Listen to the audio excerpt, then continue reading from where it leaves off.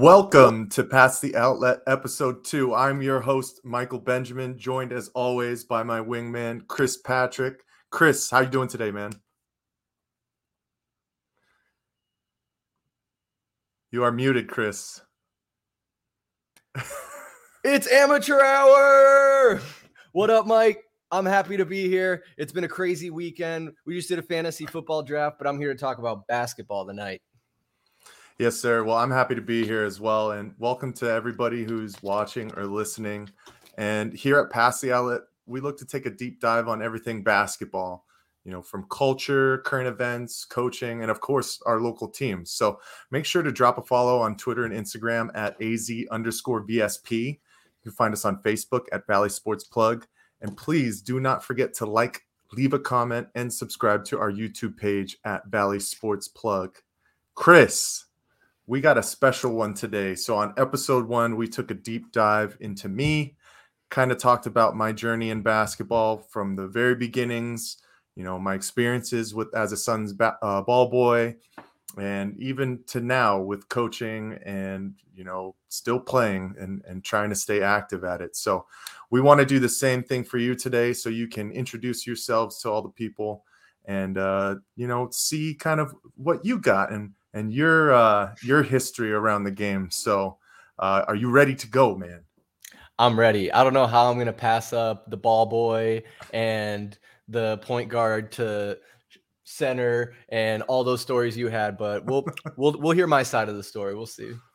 Well, hey, it's not a competition. And my favorite thing about basketball is that everybody has their own different story. And that's why we're here today to share a little bit about yourself. So yeah. First and foremost, let's go way back. Let's go back to when Chris Patrick is a young gun, first playing sports, getting active. What was the first sport that you ever played?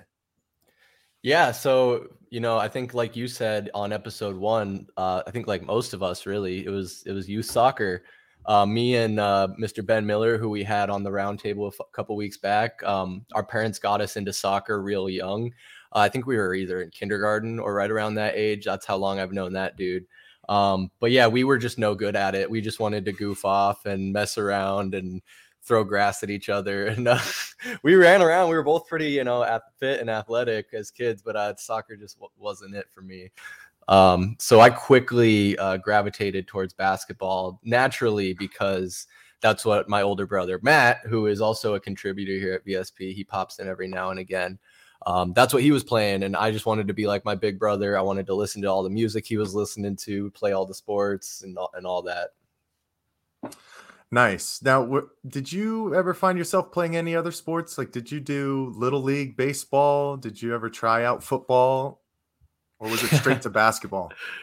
Oh, man, that's a great question. Because at first I was like, oh, pretty much just basketball. But then like when I think about it more, really interesting, actually. I never did baseball, hockey, but I did in middle school and even my freshman year of high school, I did wrestling. I actually only did wrestling 6th grade in middle school and then 7th and 8th grade basketball because there was no 6th grade basketball team and I still wanted to do a sport. Anyway, we can maybe get into more later why I didn't play basketball in high school, or I could get into it now. But anyway, with wrestling, it was an interesting experience. I got in really good shape doing that. I found out how much energy is exerted in 1 3-minute round, 2 3-minute rounds. It was crazy. I felt more exhausted after 1 3-minute round than any half of basketball I had ever played. So that was just real eye-opening experience. But no, pretty much after that, my freshman year, stuck with basketball. I will say, though, I did remember, and I laughed when you were asking that question because I went out. I thought I was going to go out for the football team my freshman year, actually, before I did wrestling, and wanted to be like a wide receiver, cornerback. Wasn't quite sure. I'd never played football before. I did one practice it was a helmet only practice, and my neck hurt so bad. I went home. I'm like, Mom, I'm not doing it. And I think they do that on purpose. I think the first 2 weeks are just brutal. They're having you run. They're having you do all this uncomfortable stuff. And they weeded me out quick. So I stay inside with the air conditioning. Hey, that's especially here in Arizona. I don't blame you at all. Those summer camps, man, those are killer. But that'll be a good question to ask as far as what are your thoughts about being a multi-sport athlete when we start having some of our friends who work in the youth sports business and a couple of our AAU buddies as well, because I want to get their Yeah. take on how they feel about not just doing basketball a year long, but that's for the future. But today, so Chris, you found yourself basketball. It was your love. But when did you know that? When did you know that you really were enamored with the game and everything that came with it? Mm-hmm. Yeah, great question. And I think, I think we all kind of have like a period in time. I don't know, because when I was thinking about this question before, when I was asking you, I was thinking at first that you might have like a point in time. But if I remember correctly, it was more of like a time period where you kind of had that transition.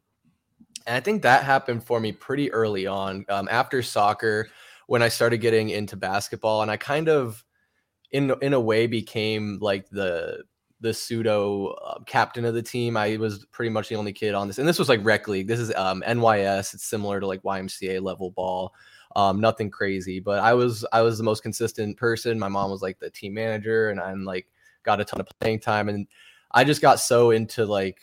And right around that time and that age, to put it in perspective, was when Steve Nash era was happening, 05, 06, and that era. So I really modeled my game after Steve Nash, and just fell in love with NBA. I was even watching college basketball at that time, playing basketball, getting the shoes. I had a ton of Dada Supremes that were super popular, blowing up East Bay. They were like $40. My mom was like, "Heck yeah, you don't want $100 Jordans? I'll buy you $40 Dadas all day." So I think it was around that, like that young age, like 5th or 6th grade, when I was just like, yeah, basketball is it. Yeah. And one was always the kicks for me when I was growing up. I remember I had this awesome pair of black and white slip-on and ones that I absolutely tore to the ground. I wore them until there was holes coming out of both sides, but I could totally attest to that in regards to that. So, so when you started coming up playing in the game around 5th grade, you said, who were some of your idols? Like, who did you look up to in the game? Yeah, no, of course, the first and easiest one I could mention is Steve Nash. I kind of really modeled my game after. As you know, when we first started playing, I wanted to do all these behind the back passes, no look passes.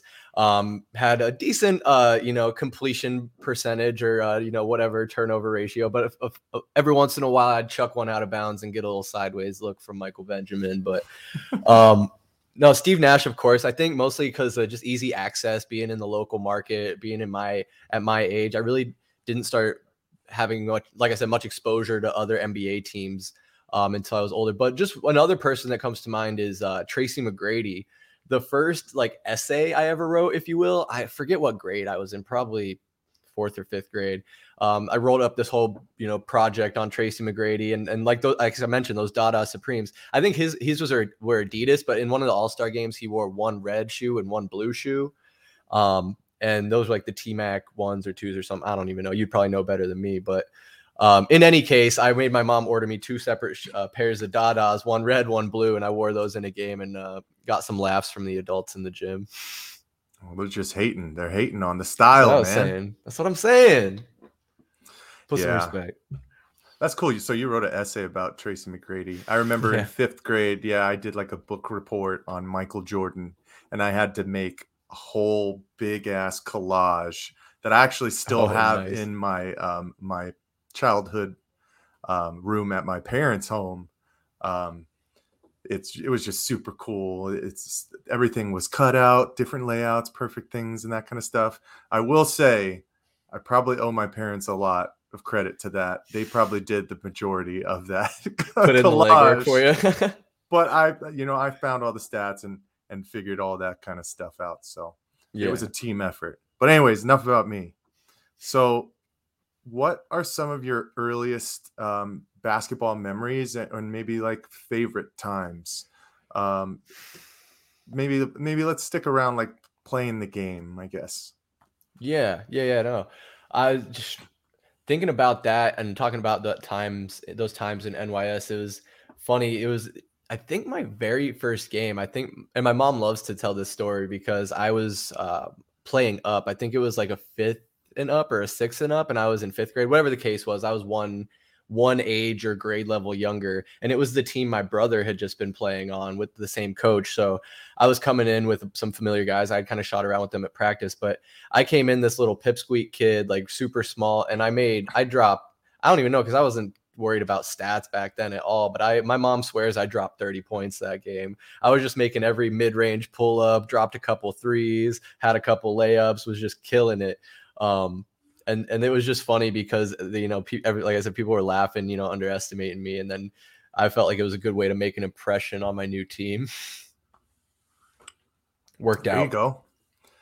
Letting it rain, being unconscious, man. That's what I'm talking about. That's what I try to tell you when we're out there playing, man. You just got to let it go, I lost sight of it somehow. Another thing I can say about that time period and early memories of my game, because I think it's worth mentioning, I used to shoot, and I think I probably broke the habit by the time I started playing with you, but I used to shoot with two hands like Shawn Marion.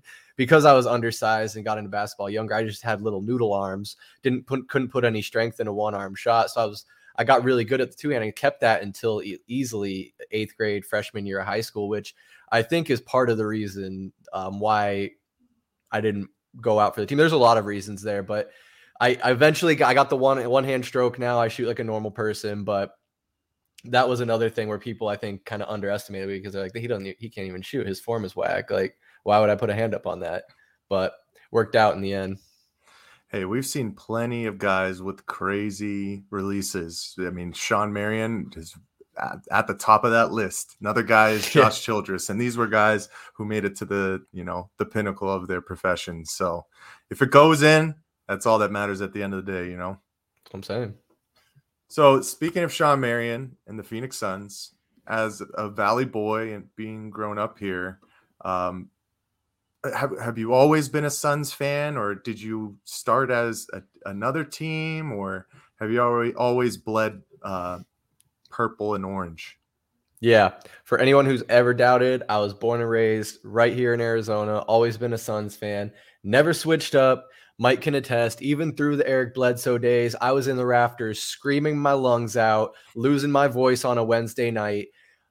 I live and breathe orange and purple, man. Like, I don't know. There's just something about the Suns. And like, I think I was mentioning it when we were talking to Chev when we had him on the Heat Check podcast, but I am pretty much Pittsburgh for most other teams, really just the Steelers, because football and basketball are pretty much the only sports I follow pretty closely these days. But there's no basketball team in Pittsburgh. So it worked out that I was allowed to be a Suns fan by my family. And plus my dad's here and he was a big Suns fan. I mean, he's a moderate sports fan in general, but he was a Suns fan, so I'll give him a little credit. So yeah, always been with the Suns, always going to ride or die with them, even from the Steve Nashes to the Eric Bledsoes to the Devin Bookers. We will reach lows again in the future, and we gotta tough it out. Yeah, I mean, I've known you for just a little bit over a decade now, Chris. Pretty much when we first met, it was at the tail end of our Steve Nash glory days. I think we had went to the Western Conference Finals that one last time before he went to LA. And then, we were just sticking it through the mud, I could still hear you plenty of times sitting at those games, just talking mad shit about Eric Bledsoe and him leaving his feet and throwing nonsensical passes. It's like it was yesterday, but so it's nice to finally kind of be on the other side and be contesting for championships again. But so with that being said, what's your all-time favorite memory from the Phoenix Suns? All-time favorite memory of all the Phoenix Suns teams. That's really hard. I think probably just the ride of them getting to the Western Conference Finals, as disappointing as that was. That era of the Suns team was just incredible. And the way they moved the ball, and you could get behind all the play. You didn't see anything like that. I mean, I knew every player on the team: Jim Jackson, Quentin Richardson, Joe Johnson, Tim Thomas at one point. Like, everyone could shoot threes, it seemed like, and they seem like an unbeatable machine and just unfortunately came short. I'd say another one that's a close second would be going to that finals game last year against the Bucks. We went to game 2. That was just an electric environment. Even back in the Steve Nash days, I don't think I remember the arena ever being that ruckus. So I like the direction they're headed in. I think the best memories are yet to come. Fingers crossed, but those are a couple that stood out that I can think of. Yeah, I mean, well, another question for you. Did you go to any of the 2001 World Series games? No, I don't think I did. Okay. Oh, you were super young at that Did point you? still. No. So when we went to game 1 of the finals last year, that was my first experience to actually be, in a championship, festivity event. Like, it was really something to behold. And I've been to plenty of playoff games. I was there during the 04 and 05 runs, 06, 07, all those time frames going to the Western Conference Finals. But yeah, the juice was in the building, and it was definitely a little bit different, it seemed like, from back in the days. And not to, hold them to a lesser standard, or the fans to a lesser standard. It's just, I think when you're a kid, you don't get to appreciate it as much, because especially you didn't know that we were going to be so bad for almost a decade, and have to wait until we were really finally back in that kind of scenario. Mm-hmm. But definitely, yeah. So, and obviously, this off season has been, I'd say, a lot of fun, even though there's been more rumors than actual signings for the Suns. We did bring back DeAndre Ayton, added some key pieces to the bench, but is there anybody in the league that you're watching nowadays that you really try and keep an eye on, and tune into a game here and there, or watch their stat line and have become a fan of, either than anybody on the Suns? Ooh, got to put the caveat on it, of course. Mm-hmm. I think a guy that I really have had my eye on for a while and thought has incredible potential is Brandon Ingram. Being drafted by the Lakers into kind of a rough situation, and some turmoil, then getting traded to the Pelicans in that Anthony Davis deal. He's really had flashes, and we saw that in that first round of the playoffs with the Pelicans this year, where he is like I think I joked he's like a Walmart Kevin Durant, but he's still a young guy. And it's been very interesting to watch how he has really added things to his game. He has the length, he has the size, and he even has the shot. So even, man, I hate to say it because they're a Western Conference team and a budding rival of the Suns, but even the whole Pelicans team, man, even aside from Zion, I like them getting CJ McCollum. That's a good move. They were pretty scrappy. Even that Alvarado guy that Cody loves so much, he's as much of a pest he is. You can't knock his hustle. He's a guy that you can count on to chase after loose balls. And I'm sure he might not be the best guy, but he gets his minutes because he's one of those grinders and such a pest on defense. But more so, I'm curious to see what Brandon Ingram does in these next couple of years. Have you seen that picture of him where he's kind of looking like a little scraggly, like he hasn't showered in a couple of days? Have you seen that floating around? Yeah. So people are like, oh, he's been working so hard, he can't even shower. So maybe we'll see him take a leap this year and really reach his full potential. He's sleeping on the court every night. Yeah, man, that first round series against the Pelicans, even though it made your heart skip a beat plenty of times, that definitely what playoff basketball was all about. And, Alvarado is kind of like a Pat Bev to me. You hate him when he's on the other team, but if he was on our team, I'd probably love him to death and be wanting to make sure that he gets the Dan Marley Award every year. Yeah. But unfortunately, we have to root against him at the moment. But okay, Brandon Ingram right now. What about all-time guy? Who's your all-time favorite NBA professional? Non-Suns NBA professional? Non-Suns player. Okay, the caveat. Man, if I had to say, and man, this might be a weird one, but I think I'm going to go with Dirk Nowitzki. again, another rival of the Suns, another guy that is kind of slept on, like Dirk had his big man game, but he could also stretch it. And he carried that Dallas team for so many years, was finally rewarded with a championship during the Jason Terry, all those guys in that era. But the way he to change the game and set the mold for other big guys to come through, like the Joel Embiids and the Nikola Jokic's, Kristaps Porzingis, even as much as he's kind of like broken all the time. That's another fact altogether. He's another guy. He played with Steve Nash, and I obviously didn't know about Steve Nash back then. But if you go back and watch those clips, like they were a pretty nasty duo. So a guy like that, you gotta respect. And I think it took a long time for me to really respect the big man game as a whole, especially being a smaller guy growing up and playing most of a guard role. I didn't understand a lot of the things you big guys do, and to some extent I still don't sometimes. But Dirk, it was a different kind of breed, and he was a 4 that could play the 5, but also could kind of play a 3 role. So just really, really respected his game. I kind of wanted to go out of the box and not, because obviously guys like Kobe were incredible to watch. Michael's another easy one. But Dirk's a guy I really got to see a lot. Like I was saying earlier, that exposure. The Suns played him 4 times a year for how many years? I saw a lot of Dirk. I'm sure I've gone to hundreds of games in person, so I've probably seen Dirk live before. Just an incredible player, fun guy to watch, and a good guy off the court too. And you like to see that. Yeah, Dirk was one of those guys, just like Tim Duncan. Man, did I hate That's them. A good one. Because they always put it to the Suns, and when it was time for us to get over that hump, those were the guys we really couldn't get over. But when I was a ball boy, those 2 guys were probably one of the nicest people, not only just athletes, but people that I ever met. So it definitely had admiration towards them.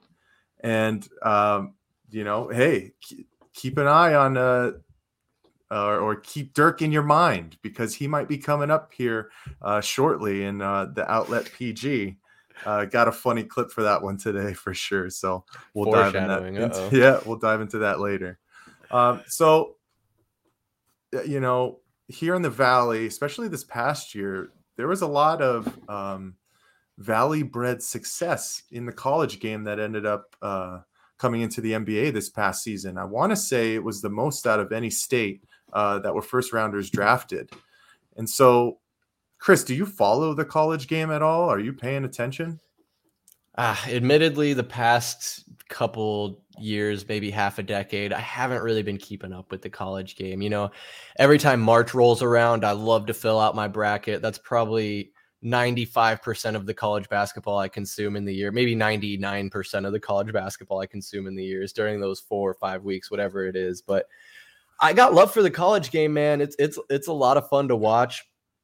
These guys play a different kind of game, and there's just, like you said, a lot of talent from the state even that's fun to keep an eye on. Not recently, but guys from even my own high school, Casey Benson played for Oregon and Grand Canyon. You see other guys going off and playing college ball, like Marvin Bagley. I didn't know him, but he did go to Corona. Not when I was there, but another guy from the state, like you mentioned. Do you know off the top of your head, Mike, do you know the names of any of those other guys that came out of the state? Oh my goodness. You put me on the spot. I know. Here. I'm trying to flip it on you, but no, that's all right. But you just love to see that. So there's a lot of intrigue, and especially with Arizona State, again, maybe a teaser here, but in the coming, couple weeks, we're going to have Ben Miller on the Heat Check podcast. And we're going to talk about, Arizona State basketball and football. And he knows a lot about the program, but just my surface level knowledge of it, I've loved kind of the Bobby Hurley era. He can be a bit of a headache sometimes. I know his sideline antics get to be a bit much, but they made a tournament appearance and it came up short, but they had one of the best seasons they've had in school history. I think, Remy Martin. Can't remember really many of the other guys' names off the top of my head, but I would tune in. And that's probably, again, I think that was a year or two ago, but that's when I was watching, the most college basketball, and got to fill out the bracket. We're going to do a Valley Sports Plug bracket challenge, and gonna have a lot of fun with that. So everyone can come and consume that basketball with me then. Yeah, my rooting interest is the teams that aren't going to bust my bracket or mess up any of my bets around March. So that's kind of as far as I'm at. But I mean, there's a big difference in the game now, just from college to pros. What's kind of your favorite difference between the two? My favorite difference is just the amount of like they're tryhards out there, man. These college guys, they try hard. And I'm not trying to diss on the NBA guys. I know they try hard too. It's just a different level, but you see the effort. The defense is much different. The sets are different. The level of hustle is so much different. I mean, that's got to be my favorite thing. I mean, it's so funny too. Maybe not my favorite thing, but hearing their shoes squeak because maybe the gyms aren't as loud, or I don't know. It just seems like the shoes are a lot more squeaky in college basketball than in the NBA basketball. And I always notice that around tournament time. But going back to the real meat and potatoes here, just the college game, you can have these no-name guys. They maybe don't have the scouting report. Maybe they're just an average player, but they get put in the right situation against the right team, and you can have some really amazing performances and just guys really outshine, and guys that maybe they would never see the league, but find the right situation in a college game and just go off. So I like the unpredictability, I think, of it too. There is a good fair amount of parity in the NBA these days, but in college basketball, you know, you never know what's going to happen. That Cinderella story is always coming up in the bracket every year. Yeah, I mean, one thing to add on to that is, you know, a lot of those kids, they're fighting for their futures, right? Whether it be a draft spot for the NBA, the ability to continue to get playing time at their school, or getting enough film on tape to be able to play overseas, you know, and continue their careers. So I could definitely see why, you know, you see those kids trying a little bit harder, because in the NBA, I mean, once you've made it to the pinnacle, some guys get complacent, and we see why their careers, you know, don't span as long as probably their skill could allow them to. But I'm 100% there with you. For basketball as a whole, as the years have gone on and you've played and you've coached and you've experienced so much, what sticks out to you in regards to the way the game has changed? Man, it's funny because I was playing with you guys a couple of weeks ago in open runs, and we play with some young guys out there sometimes that are, you know, seniors in high school, recently graduated. So, you know, 17, 18, 19 range. But you really notice these kids, they're a lot more, I don't want to say trigger happy, but they're not shy to pull the trigger. I don't know why I keep using that analogy, but they run up and they'll pull up fast break threes. They'll do step back threes. And I say it's funny because when we were playing the other week, this kid kind of did that where he was on a fast break, pulled up and chucked a three up. I think he missed even. And Mike Howard was coming down, and I looked at him and I'm just like, man, the game's changed. And he's like telling me like, and it's just funny because like I would still, if some kid on our team did that and it was, you know, not the right situation, because there are situations, you know, time's going down, whatever, this and that. But I would pull a kid. I would still do that. But when you're out in open runs, you can't get benched during open runs. Like, but even then, I don't know. I didn't see that so much when I was younger. Kids weren't doing that kind of thing. And I think, you know, obviously the pro game ends up reflecting in this setting where you see what the pros are doing. And that's not uncommon now. Even like I was saying, the Suns kind of started to revolutionize that with chucking up a lot of 3-pointers. Steve Nash was even known to pull a running three every once in a while.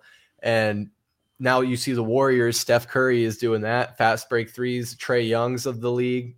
It's just not even, nobody blinks an eye. Nobody even thinks about it anymore. So things like that. Like I was saying, Dirk revolutionized the game during his time and my time as a kid, where he was kind of a one-on-one, but now you see a lot of stretch bigs. Like that's kind of the mold. You see these tall guys that can knock down the three, but also get to the hoop in 2 strides. And it's incredible. The amount of athleticism, I think that's been an overall trend in basketball as a whole for, you know, the past, since its inception, since its creation. You know, people like to joke that Bill Russell was playing against, you know, janitors and handyman or whatever, but at the end of the day, it's just the game's pretty young in retrospect, and you gotta understand, especially as technology advances when it comes to these guys' diet and how they train and treat their bodies. It's a whole nother level. And I don't know, maybe we've seen the peak of that, but I think there's always going to be changes and adaptations that come with the game. So who knows, maybe a 4-point line will be implemented, and then people will just start chucking up half court shots, and that'll be a normal thing. I hope not, but I got to be the ridiculous one on the podcast. Yeah. A 4-point line would be the death of the league. 100%. No 4-point line. Yeah. It would be the death of the league. But I do like how you brought up the part about us playing with a couple of younger kids and their unconscious abilities to throw up things. And it's something that we've struggled with as coaches and had to have conversations with, our high school players. So reminiscing on, your time when you played in high school, how come you didn't play high school ball? I think you wanted to put this on here and kind of address to the people why that might not have been the case. Yeah, no, I really did. Thank you, Mike. I really did want to speak my piece on this because it's something I've grappled with for a long time. And I think recently I've kind of come to terms with it. And if I could go back, maybe I would have tried harder to be a part of that team and just tough it out. But just to, my logic back then, like I said, I was on the freshman wrestling team because I didn't do basketball. And I was on these rec league teams, these NYS teams, where I was kind of the captain, the better player on the team.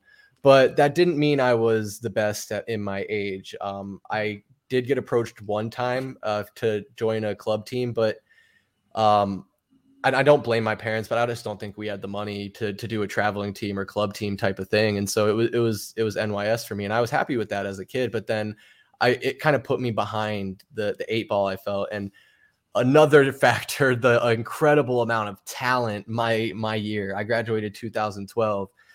Freaking, you're talking Kalen Robinson played at ASU, Andrus P in the NFL playing for the Saints. I know it's football, but he's a big guy, always been a big guy. Avery Moss played for the New York Giants. I'm not too sure if he's still in the NFL, but another big guy. He was really good at basketball. There's a whole bunch of other guys. My man, Jesse McCain. I don't know if he's watching this, but Jesse was better than me and he didn't get much playing time. And it was like, man, that sucks. Like when I know my friends that are better than me, Elijah Hempstead, he was better than me. Great baller, didn't get to see much playing time. And it was like, damn, do I really want to show up and practice, every day to not ever see the court during a game? And on top of that, I think I had a fear of failing. I thought that if I did go out for it, I would embarrass myself and I wouldn't make the team at all. And I think a lot of that, like I said, I had that Sean Marion shot. I hadn't quite developed, my one-handed free throw jumper. But then it was funny. I went out, ended up my junior year going out for the team, showing up at tryouts. And I wanted to do, in my head, I was like, I would like to play on the JV team. And I would like, because I think I might be able to get playing time there. I'm looking at these guys that are on the JV team, and I think I'm pretty up to snub with them.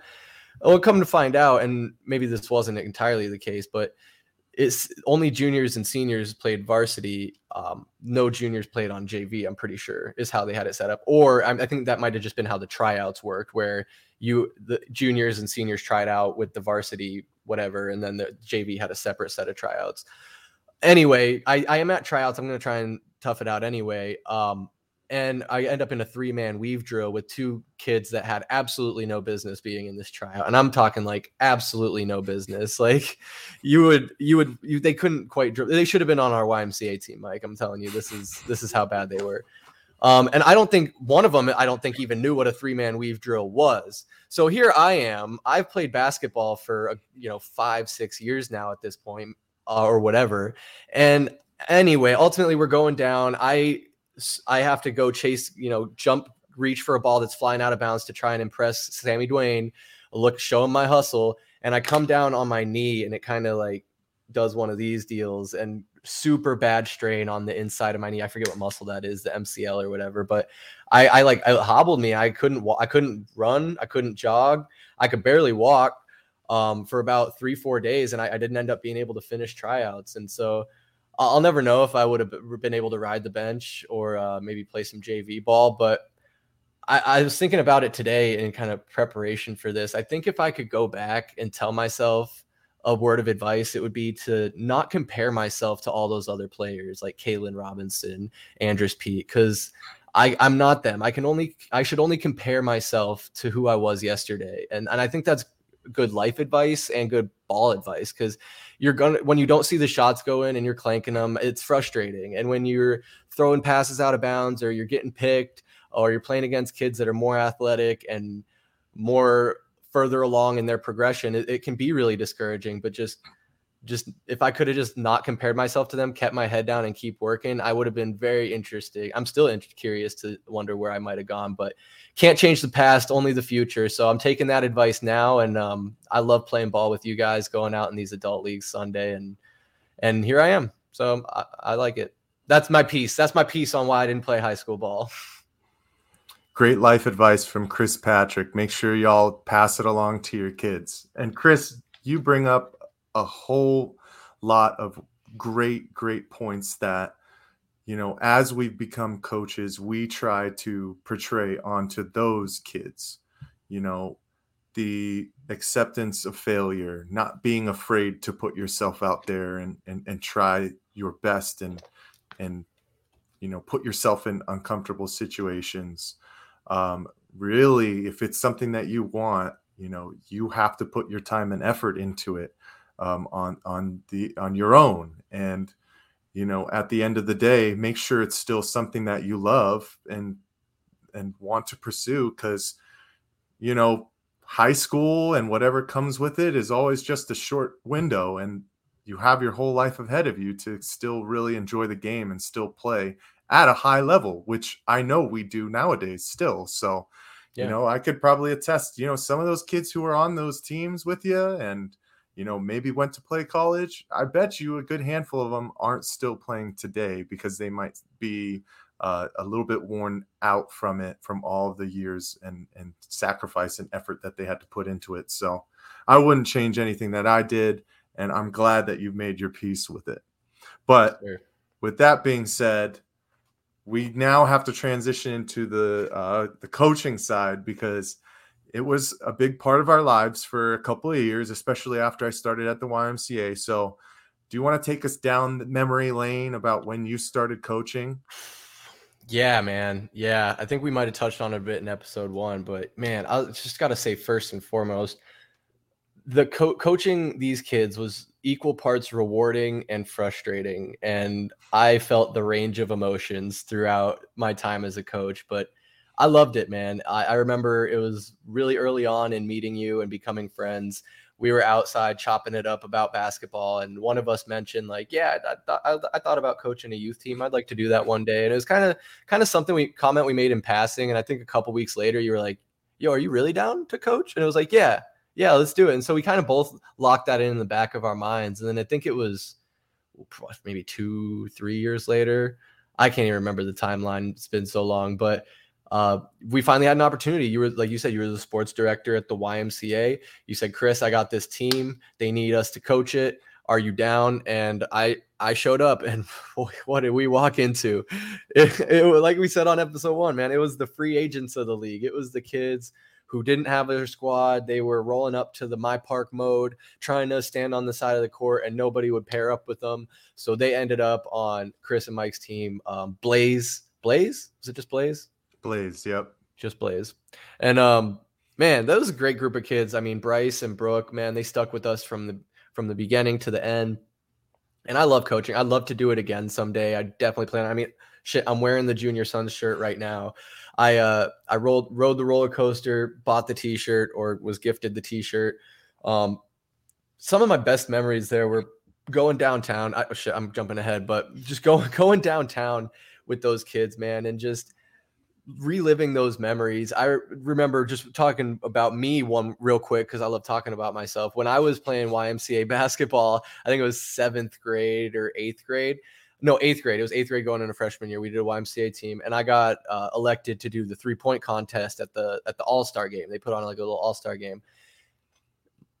They had these rubber balls, like these $5 basketballs you get from Walmart. I'm like, we're in the Suns arena. I know they have at least 150 basketballs somewhere in this building, but it was racks and racks and racks of these rubber balls. And if anyone's ever picked one of those up and shot with it, they feel like they're about 15 pounds heavier than a normal basketball. It's like shooting a damn medicine ball.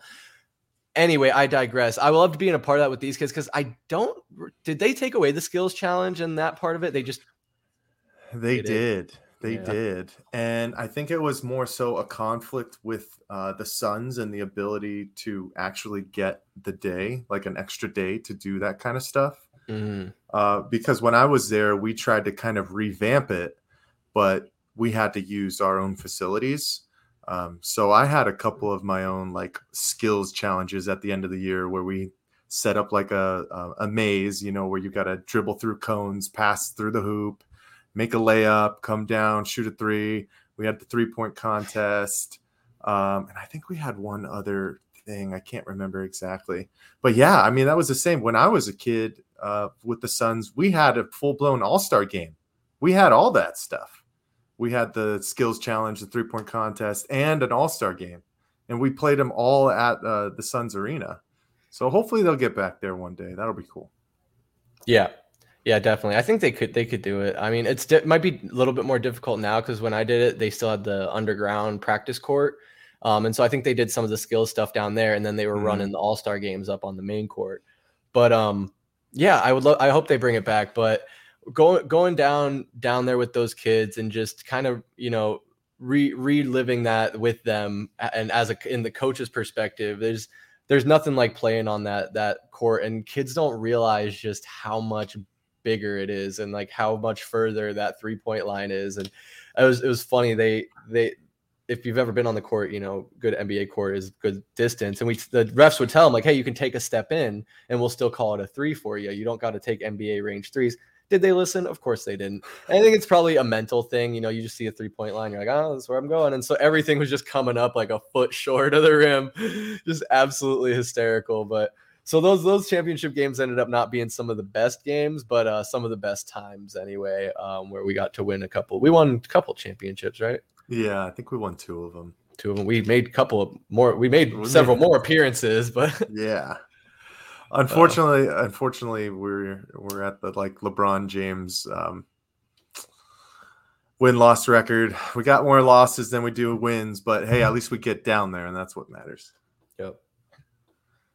But so, making an impact, spreading your knowledge to the young kids, it's great. It's wonderful. Somebody's got to do it, and I'm happy that it's you, Chris.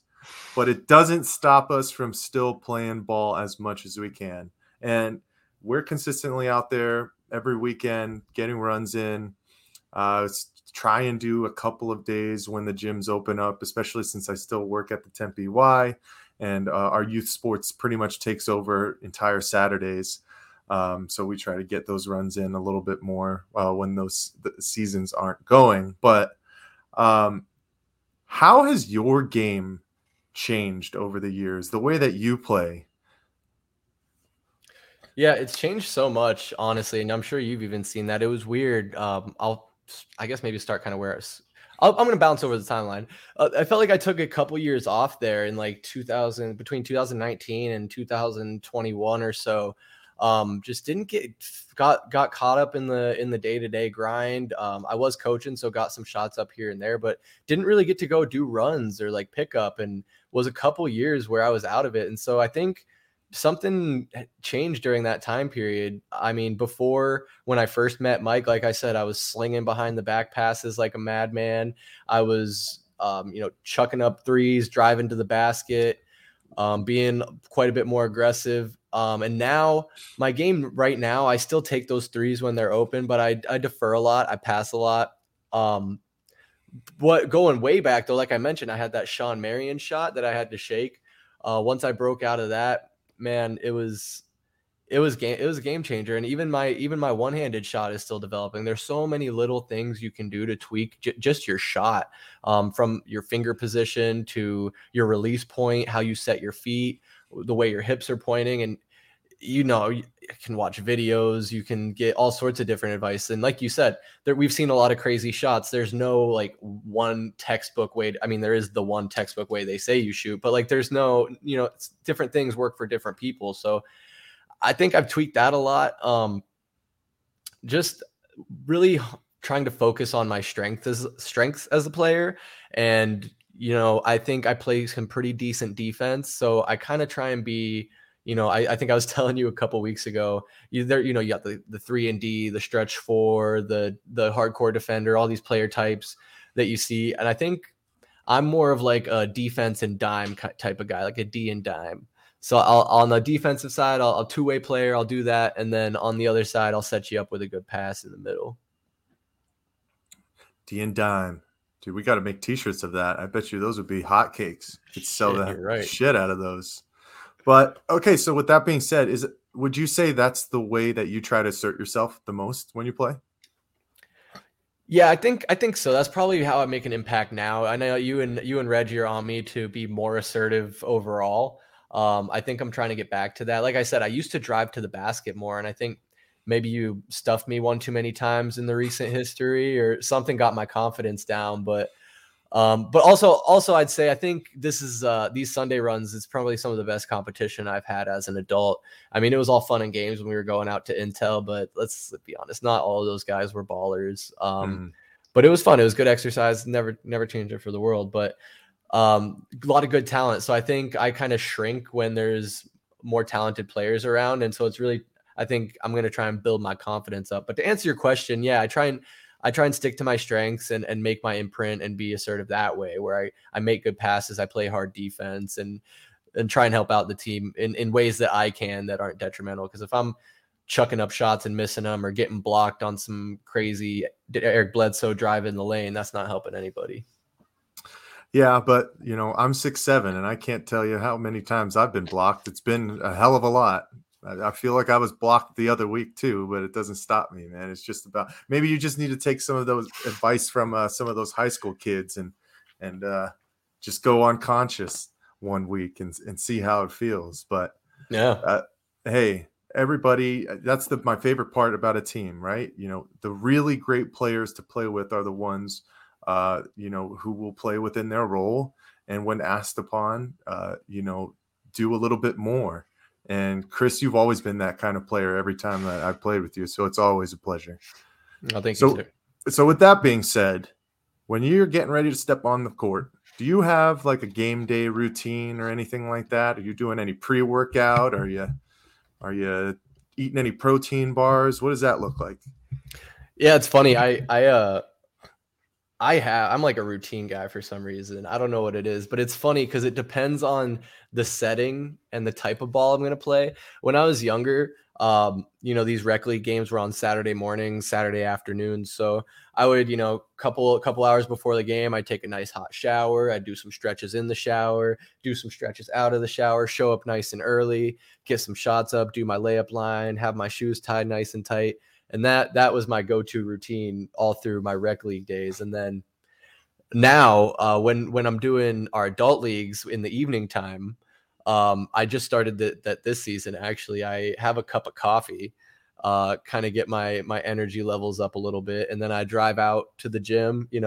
Again, I always forget to stretch until I see you start stretching. And then I'm like, oh yeah, I should probably limber up a little bit. I'm about to run for 40 minutes. And so, it's kind of minimized. My routine's kind of shrunk a little bit, I think, depending on how much time I have. But on the Sunday runs, my routine is wake up, get dressed, drive 45 minutes to the YMCA, and then I do go to. I'm lying. I stop at QT and I get a Zions and a slice of breakfast pizza or a egg and cheese biscuit. Get something in the tummy. So yeah, big routine guy. A little bit. Yes, sir. There you go.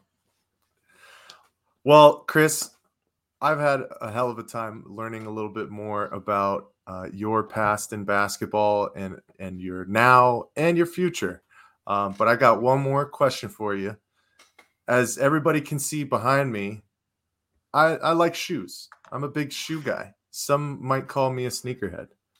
But admittedly, I might have started to get your toes dipping in the waters a little bit more. So you got to tell the people, what are you hooping in nowadays, and what's your favorite hoop shoe that you ever played in? Yeah, man, you are definitely having a heavy influence on me and have me looking on the Nike and Adidas app every week, about to order another pair of shoes. But right now I'm playing in the Kyrie 8s. I was actually just thinking next time I go out, I might throw on the 7s again.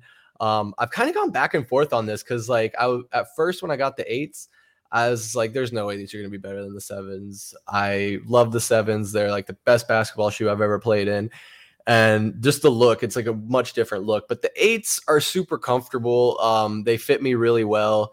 I play pretty decent in them, but I think the 7s are still probably my favorite.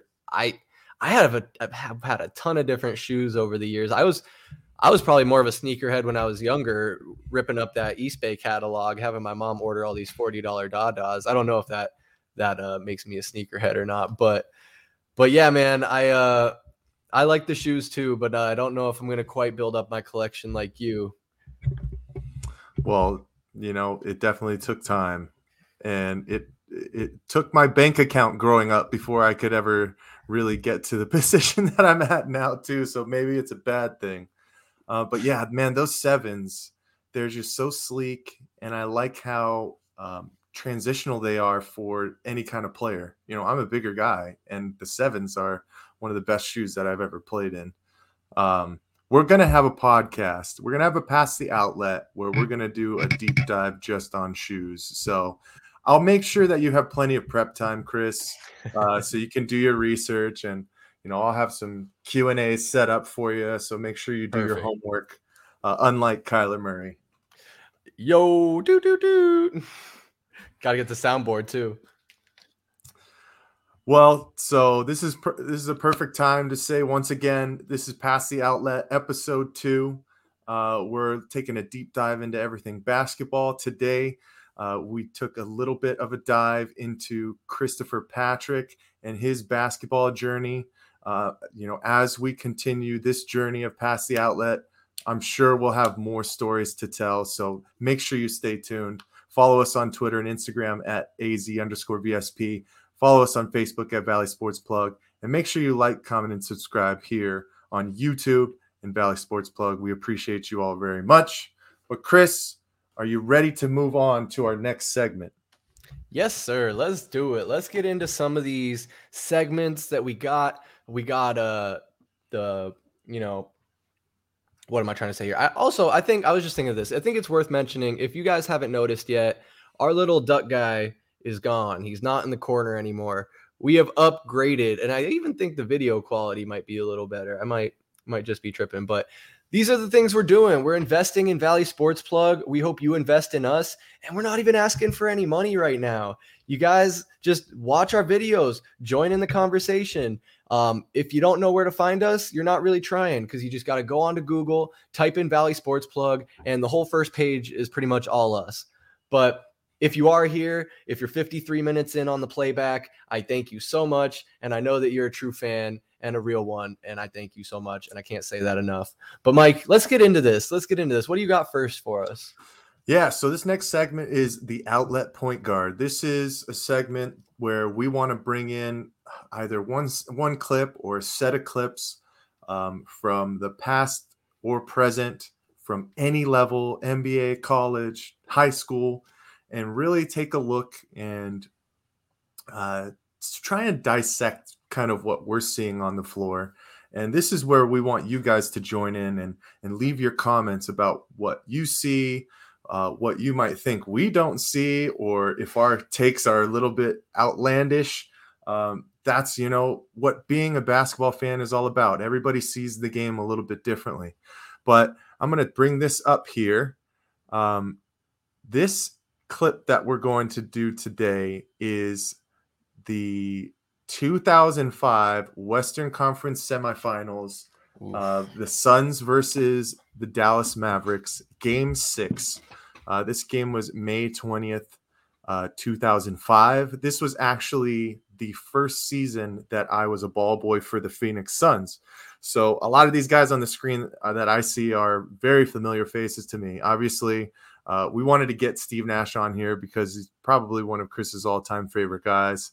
We had fan favorites like Amari Stoudemire, Sean Marion, Quentin Richardson was on this team, even though it was very short-lived for one season. Joe Johnson was on this team. You're not going to see him in this clip because this is when he had broken his or he had fractured his orbital bone, so he was out during this series. And then we have some other guys like Jim Jackson, Stephen Hunter, who actually has a pretty big, foot in the youth sports culture here in Arizona nowadays. Really? He's a guy who's holding a lot of camps and giving back to the youth. And it's not like you can miss him. He's a 7'1" guy. He's huge.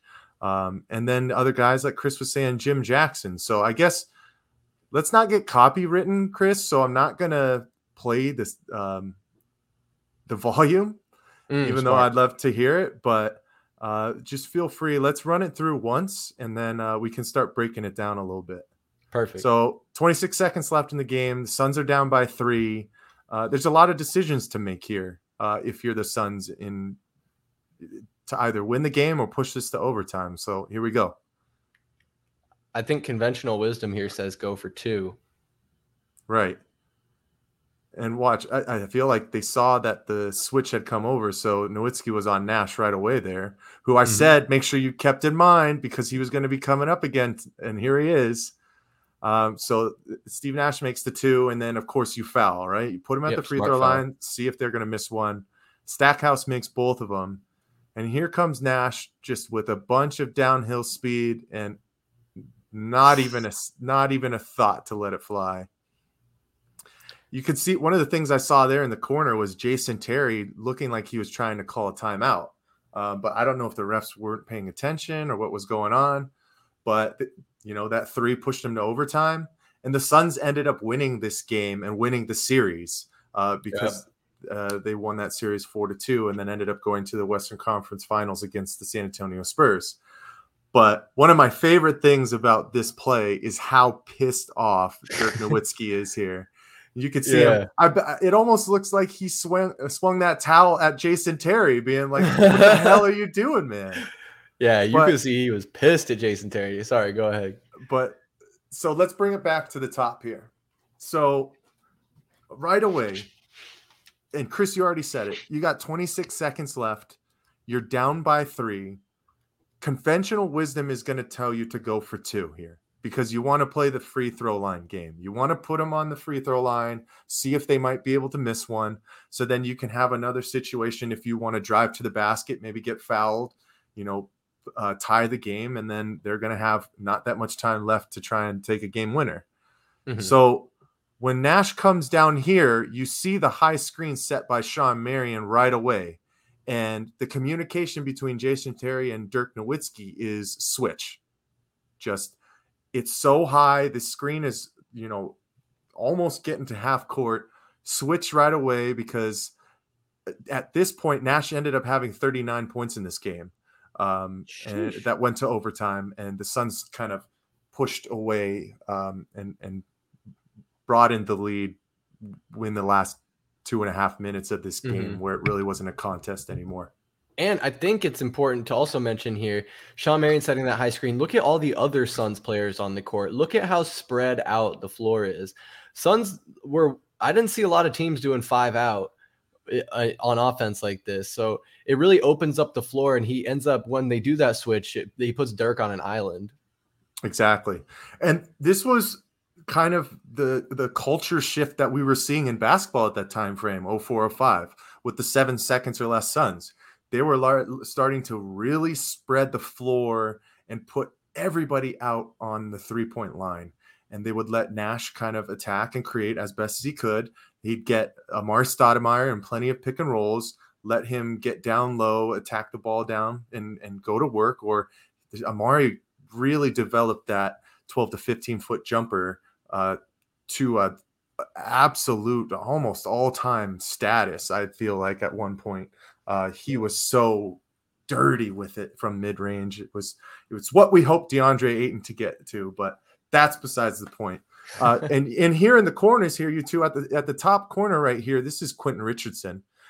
We said Joe Johnson was in this game because he had the orbital fracture. This is Walter McCarty, a blast from the past for me, who I had to kind of remember, how did he end up on the team? And I think, I might be wrong, but I think that he was involved in the Joe Johnson trade that brought Joe Johnson here from Boston to Phoenix, and he was another piece that was included in it. And the guy that you can't see in the corner here, you think it's Amari Stoudemire. It's not. It actually was Stephen Hunter on the floor.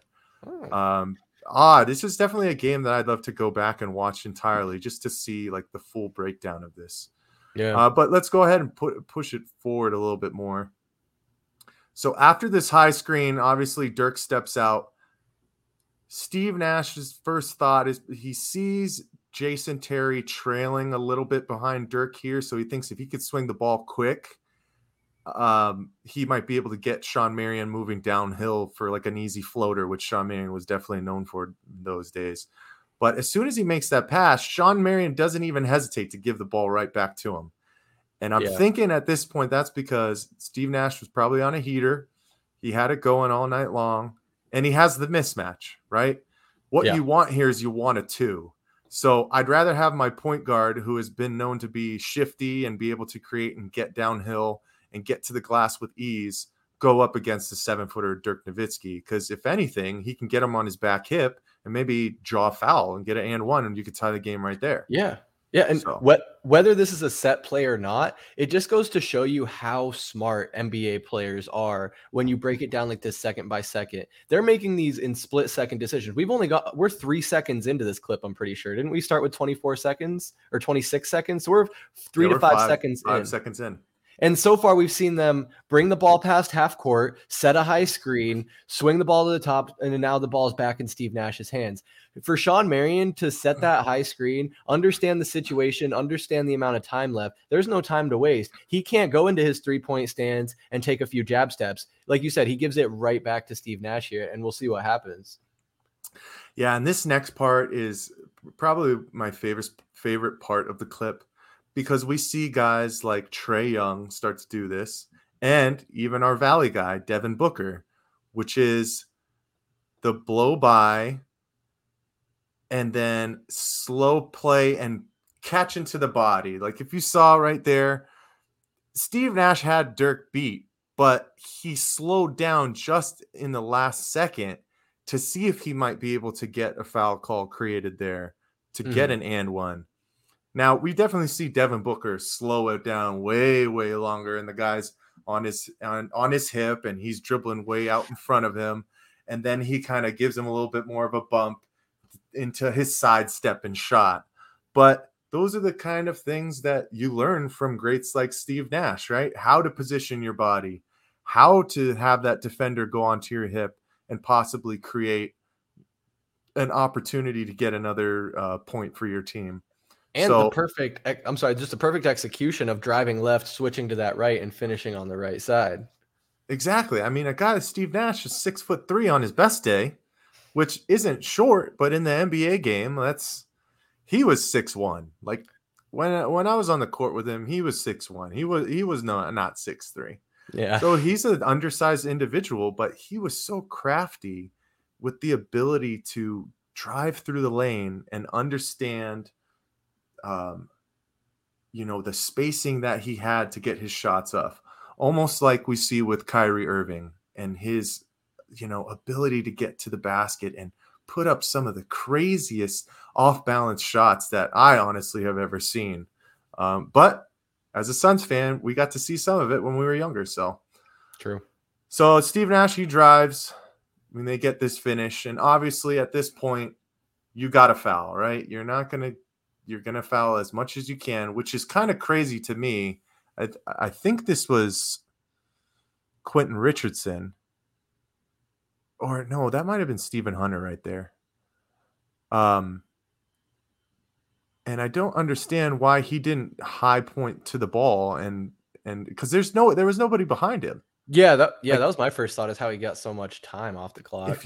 You obviously know that you have to foul, so let Steve Nash go with Jason Terry, and you got to get over here, and you let him get to half court, which takes about 2 minutes off the clock that you can see there. Yeah. So those are the little things as a coach when you start to dissect film. It really grinds your gears because that's just those little things. Those last seconds matter, especially when you get down to one possession games. The team that is smarter and understands the situation the best is normally going to win the game. And thankfully, that didn't really matter. 2 seconds didn't matter in this case. And I know Stephen Hunter is a bigger guy, but instead of pointing at the guy, go ahead and hustle after him. Yeah. You know what I mean? Put some pep in the step. Yeah. But so Jerry Stackhouse gets fouled. I'll say Jerry Stackhouse, man, I really liked him when he was with the Detroit Pistons. He was one of those guys, I think, that came around right on the tail end of Grant Hill before he kind of had his injuries and went to Orlando. But Jerry Stackhouse, man, he was a killer. I hated him with Dallas and those teams. Josh Howard was another guy. Michael Finley. God, yeah, I hated those guys so much. I mean, it was always competitive. It was always fun, but we lost plenty of times to them, and so I'll always kind of hold a grudge in regards to that. Mm-hmm. But so then we have Jerry Stackhouse. He makes it. Your first thought, you got 11 seconds. If you go downhill, what are you thinking, Chris? What's your thought process here? Oof, going down still with 11.5.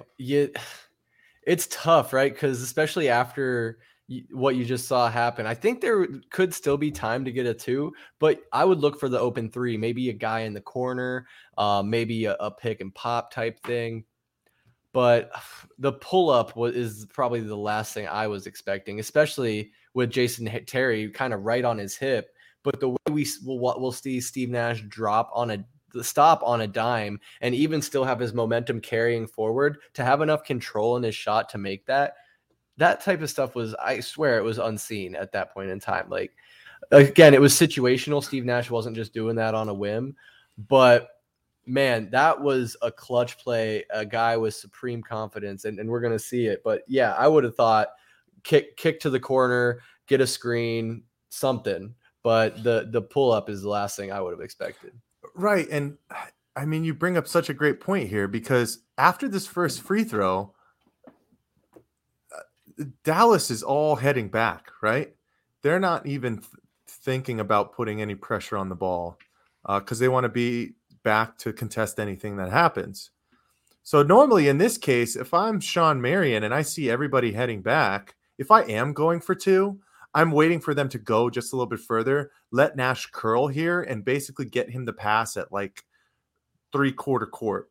So he's passing half court in less than half a second. So you can get downhill and maybe get a 2 and have 7 seconds left, and then you can do the foul game again and then shoot a 3.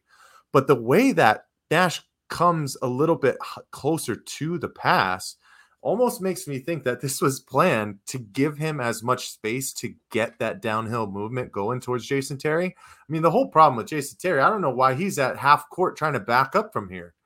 Yeah. We could pick him up, hustle back, be here, and then fall back within it, because Steve Nash has all the momentum going forward. Mm-hmm.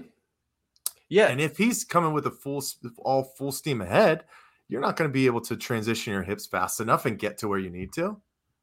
Yeah, no, you bring up an absolutely great point, and I didn't even kind of really pick up on that, but yeah, he does shave a couple seconds off by hanging in the backcourt and receiving the ball at the opposite free throw line. And to get that space, you're right.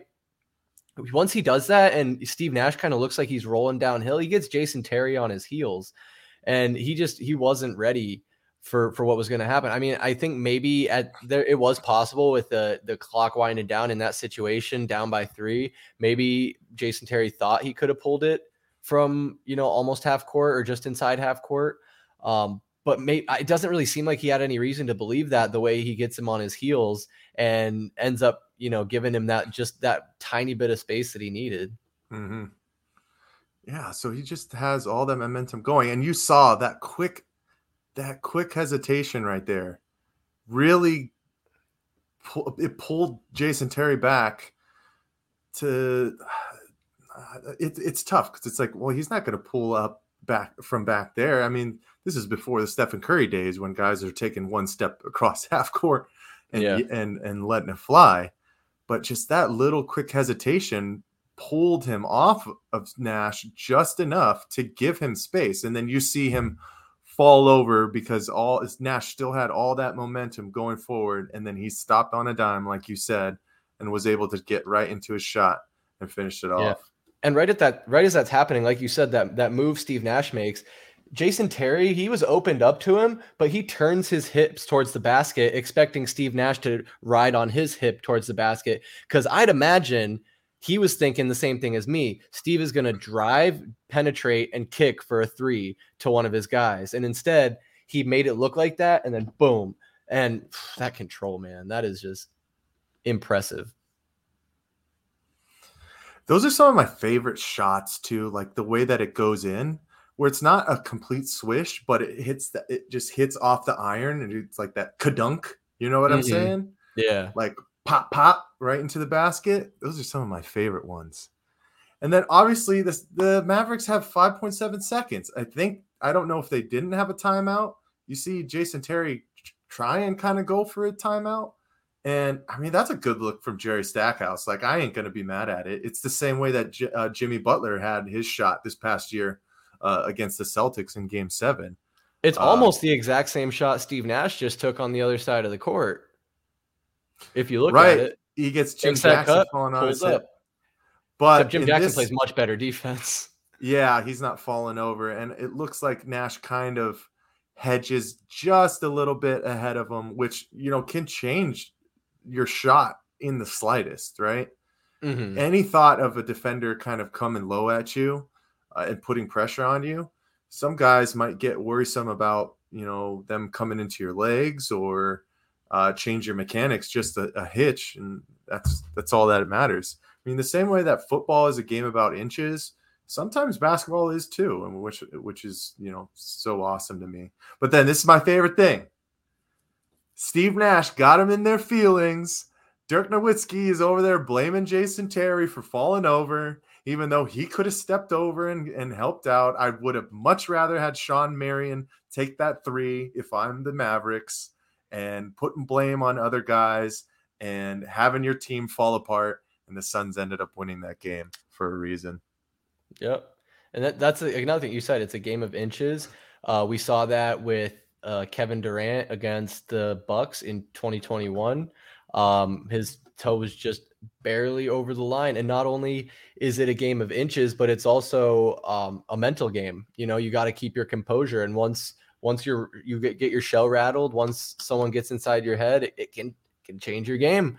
And I can't imagine playing at the highest level in front of thousands of screaming fans, how those, emotions could easily get intensified. But yeah, man, that play is incredible. And I think really you can see where, the game really changed from the 7 seconds or less Suns. And I know the easiest, comparison is to, look at the Warriors and what they've accomplished in the last 5-10 years.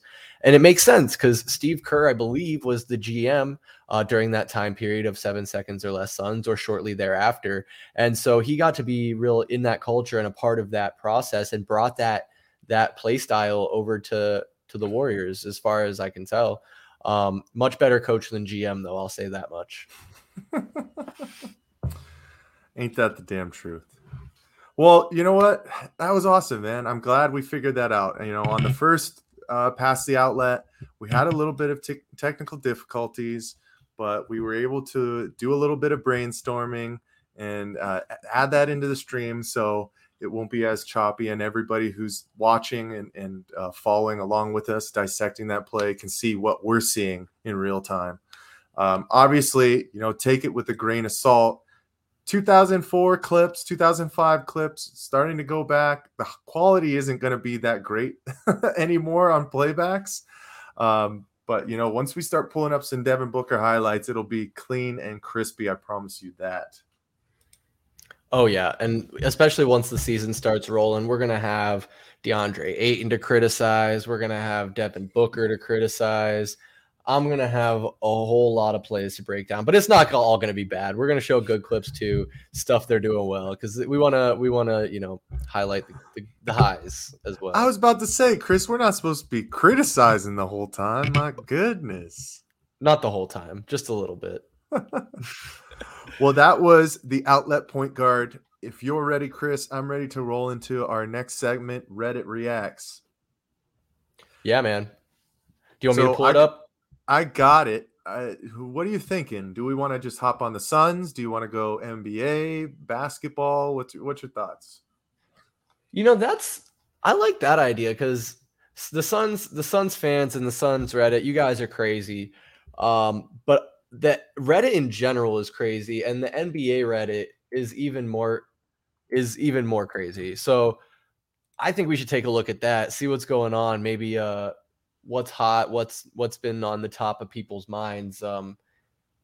See how bad these takes are, what the rumors are. I think that's one of the most fun things this time of year is seeing other fan bases and what they think about moves their team might be making, especially around the time with Kevin Durant.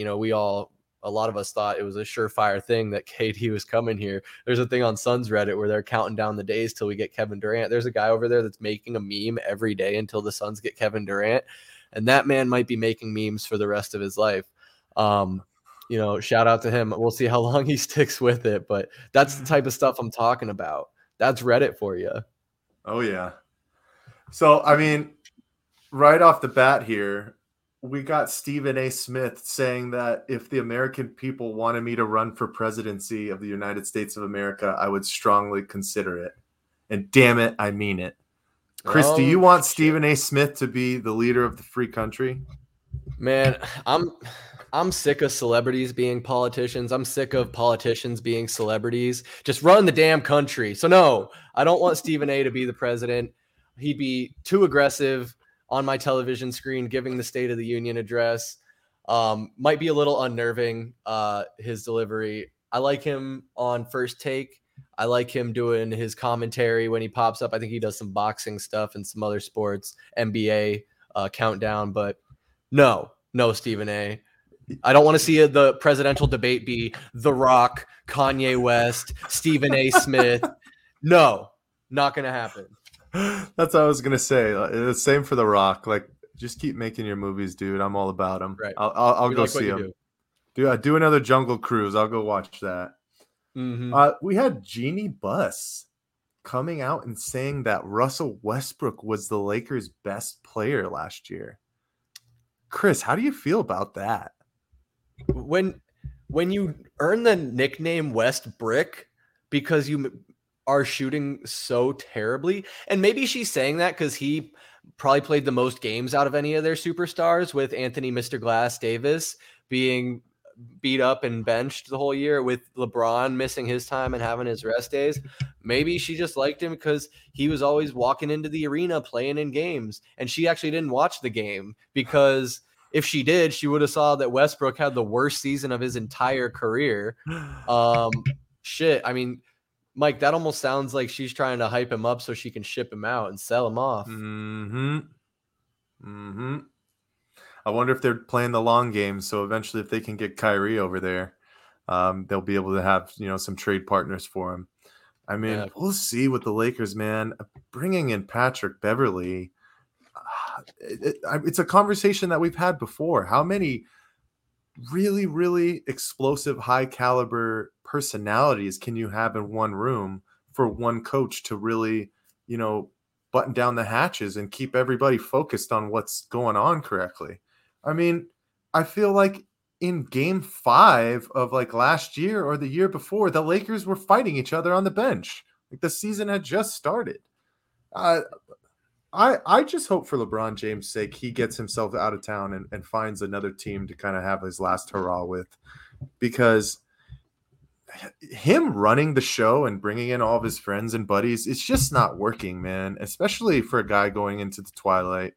Like you said, Anthony Davis, made of glass. I'm sure that you've heard of the rumors about him and possibly trading DeAndre Ayton and Cam Johnson straight up for Anthony Davis. I wouldn't do that ever. Are you kidding me?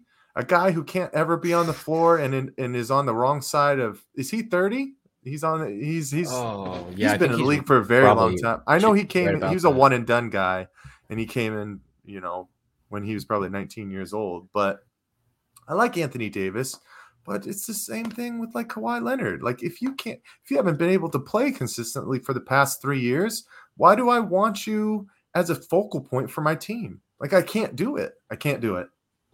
No. And So, Anthony Davis is 29. He'll be 30 in March.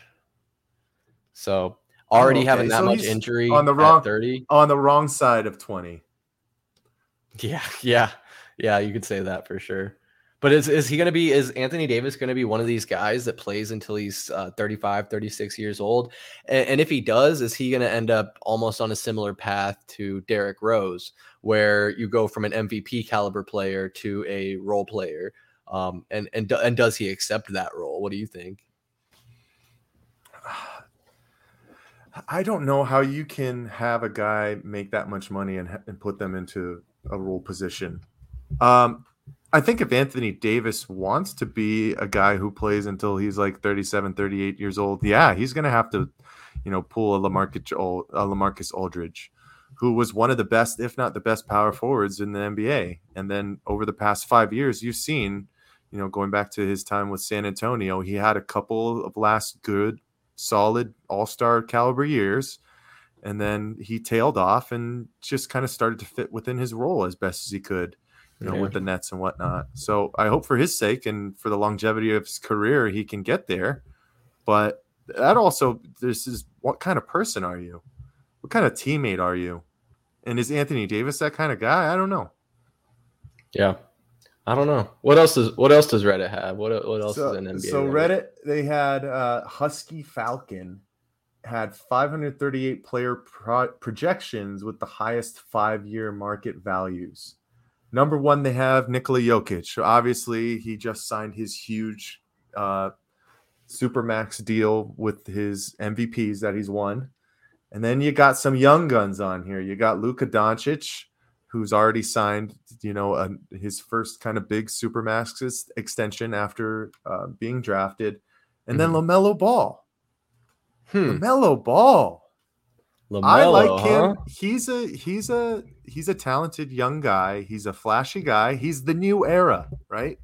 He is definitely the new era of players in the NBA. And he is making a name for himself with his signature shoe deal with Puma. My goodness, do the kids love it. And all the crazy colors, the Rick and Morty special ones that came out, where it was one, going back to what you were talking about, Chris, it was 1 foot green, 1 foot was red. It's all the rage. I waited in line for those. Didn't get them. And, I thought they were building something pretty decent in Charlotte. And they have a really, really young core. But now with everything that's going on with Miles Bridges, he was a guy who was really excelling and looking to take the next step. And, I mean, is he going to play in the league again with his incidents that he's had with the domestic violence and all that stuff? That's gonna be interesting to see. Can you click into that? Are there any other players on that list after Giannis? I think it's no surprise that a lot of the top names on there are these international guys. Of course, Jokic is going to have broad appeal overseas. Luka Doncic back at home.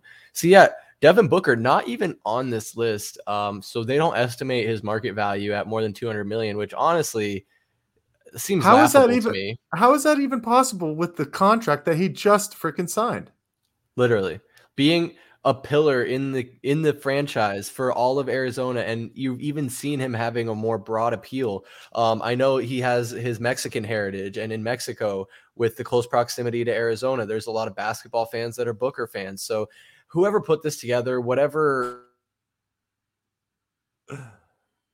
they're basing this off of, where they're getting these numbers. I mean, Jokic plays in Denver, Doncic in Dallas. Those are big cities.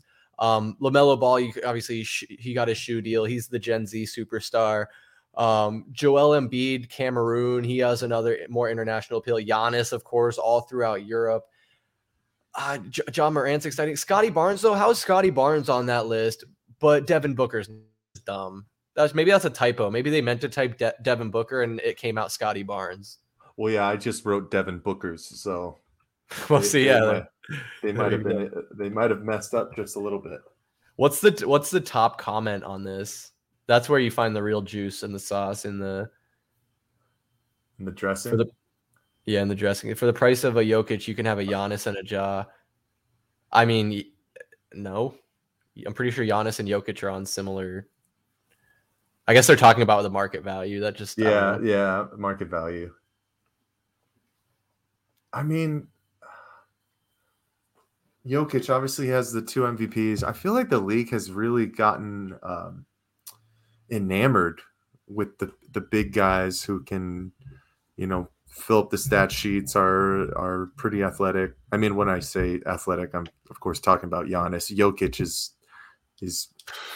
just a big guy, but he's so smart. He, takes over games. So, well, and that's what's so crazy is what Giannis lacks in some of those, smarts and some of the more skill aspect of it. He makes up for in handfuls with his athleticism and his size. Man, there's nothing more frustrating than you can't touch him. He just extends this arm. It comes and slaps you 5 miles away in Chandler. But then he can't make a free throw. So it's like this guy, man, but he's a great player and leverages it well. Jason Tatum, again, not a surprise. I mean, Boston's a huge market. Another young guy. I don't think he's a huge social media guy, but no shocker there. Whew. Reddit, man, told you they got the stuff there. Hold on, I gotta pull up one more for you. Okay, definitely. And hey, to anyone watching or listening back, if you see something on Reddit, send us a DM on any of these platforms and show us what you're looking at, and we might talk about it on this show. Eventually, I'm gonna, maybe throughout the week I keep an eye on the Reddits, the Suns Reddit, the NBA Reddit. If something stands out to me, I'm gonna bring it up. But every once in a while, like tonight, we'll just go through it. We'll see what the hottest take is on the Suns Reddit and react to it. So we want this to be an interactive show, guys. We want you to be a part of it. Yeah. So on that note, Chris, I got one more for you before we call it a night. And let me show this here. Make sure I show the right one instead of double showing you and put us in like Inception. There he is. We're finally getting some run. The past couple of months, those summer runs like Rico Hines, professional runs where a lot of guys will go out and film them and put them on YouTube. And it's some of the like just rawest basketball you can watch because, these professional players go out there and they can do whatever they want basically. Yeah. Because it's just, pickup games basically at the end of the day. But Chris Paul had his annual like elite guard camp and Devin Booker was out there. It looks like DeMar DeRozan was out there. But look at that effortless, like. Yeah, why does it look like he's height 4 on the feet jump? in the air? Yeah, holy cow. Is that for real? That's ridiculous. Like DeMar DeRozan is not a short guy. DeMar DeRozan is like, look it up, Chris. Can you look it up for me? Yeah, I'm gonna look that up. 6', I want to say he's like my height or a little bit taller. I know he plays majorly 2 guard, but he's almost fully extended with his hand. And it's not even, it's barely to Devin's chest. Yeah, he's 6'6". That's ridiculous, man. So he's even taller than Book is. That is insane. But I love that. I love that these guys, obviously Booker is a baller. He's going to be playing year round. That would be an interesting, just thinking in that picture, thinking about DeMar DeRozan on the Suns. But we got that guy. We got that guy right there. Yeah, and I'm pretty sure, I think it was his birthday today or the other day this week. So happy birthday, Mikhail. Definitely happy you're still here. And I know we're running short on time, Chris. So we'll have to get into the KD thing next time. Obviously, right now, Kevin Durant and the Nets front office and the organization have come to an agreement that he will come back and they will play. We will see how long it lasts. Right now, the dream is dead, but not completely. The light is still flickering. I'm holding on to hope. That's the last things I got to say about it. There you go. Well, Mike, shoot, I could talk basketball with you for hours, for days. I probably could go a few days without sleeping and we could still talk basketball, but we agreed to keep this concise and to a specific length to where we will keep your interest. So And we want to save some more for the other episodes. We got a lot to say. So we're going to come back at you in a few weeks, maybe next week. I don't know. Keep an eye out on the social medias at Arizona_VSP. Every week, we're going to have a live stream for you in some form or fashion. You can go back and watch the videos we did in the past. We just had our NFL draft for fantasy football. That went well. It was kind of crazy. It was a little bit sloppy, but it was a lot of fun and hopefully a little bit entertaining. If you guys go back and watch on it, Mike was doing his best sideline reporter, Craig Sager impersonation, and I think he did a stellar job. Dude, that was such a great time. And hey, as we continue to, get our feet a little bit more wet each time, we'll keep adding on different things, keep improving. And I appreciate everyone who joins us and supports us. And we can't do it without y'all. We appreciate y'all very much. Yes, sir. So with that, we are going to get out of here. I think that I need to, there we go. I think I need to just say thank you guys one more time. If you made it this far, if you're still with us, let us know. Let us know what your favorite things were. Let us know what we could do different to make this a better experience for you. But all the thanks in the world. We'll be back at it. Keep an eye out, and we'll see you next time. Peace.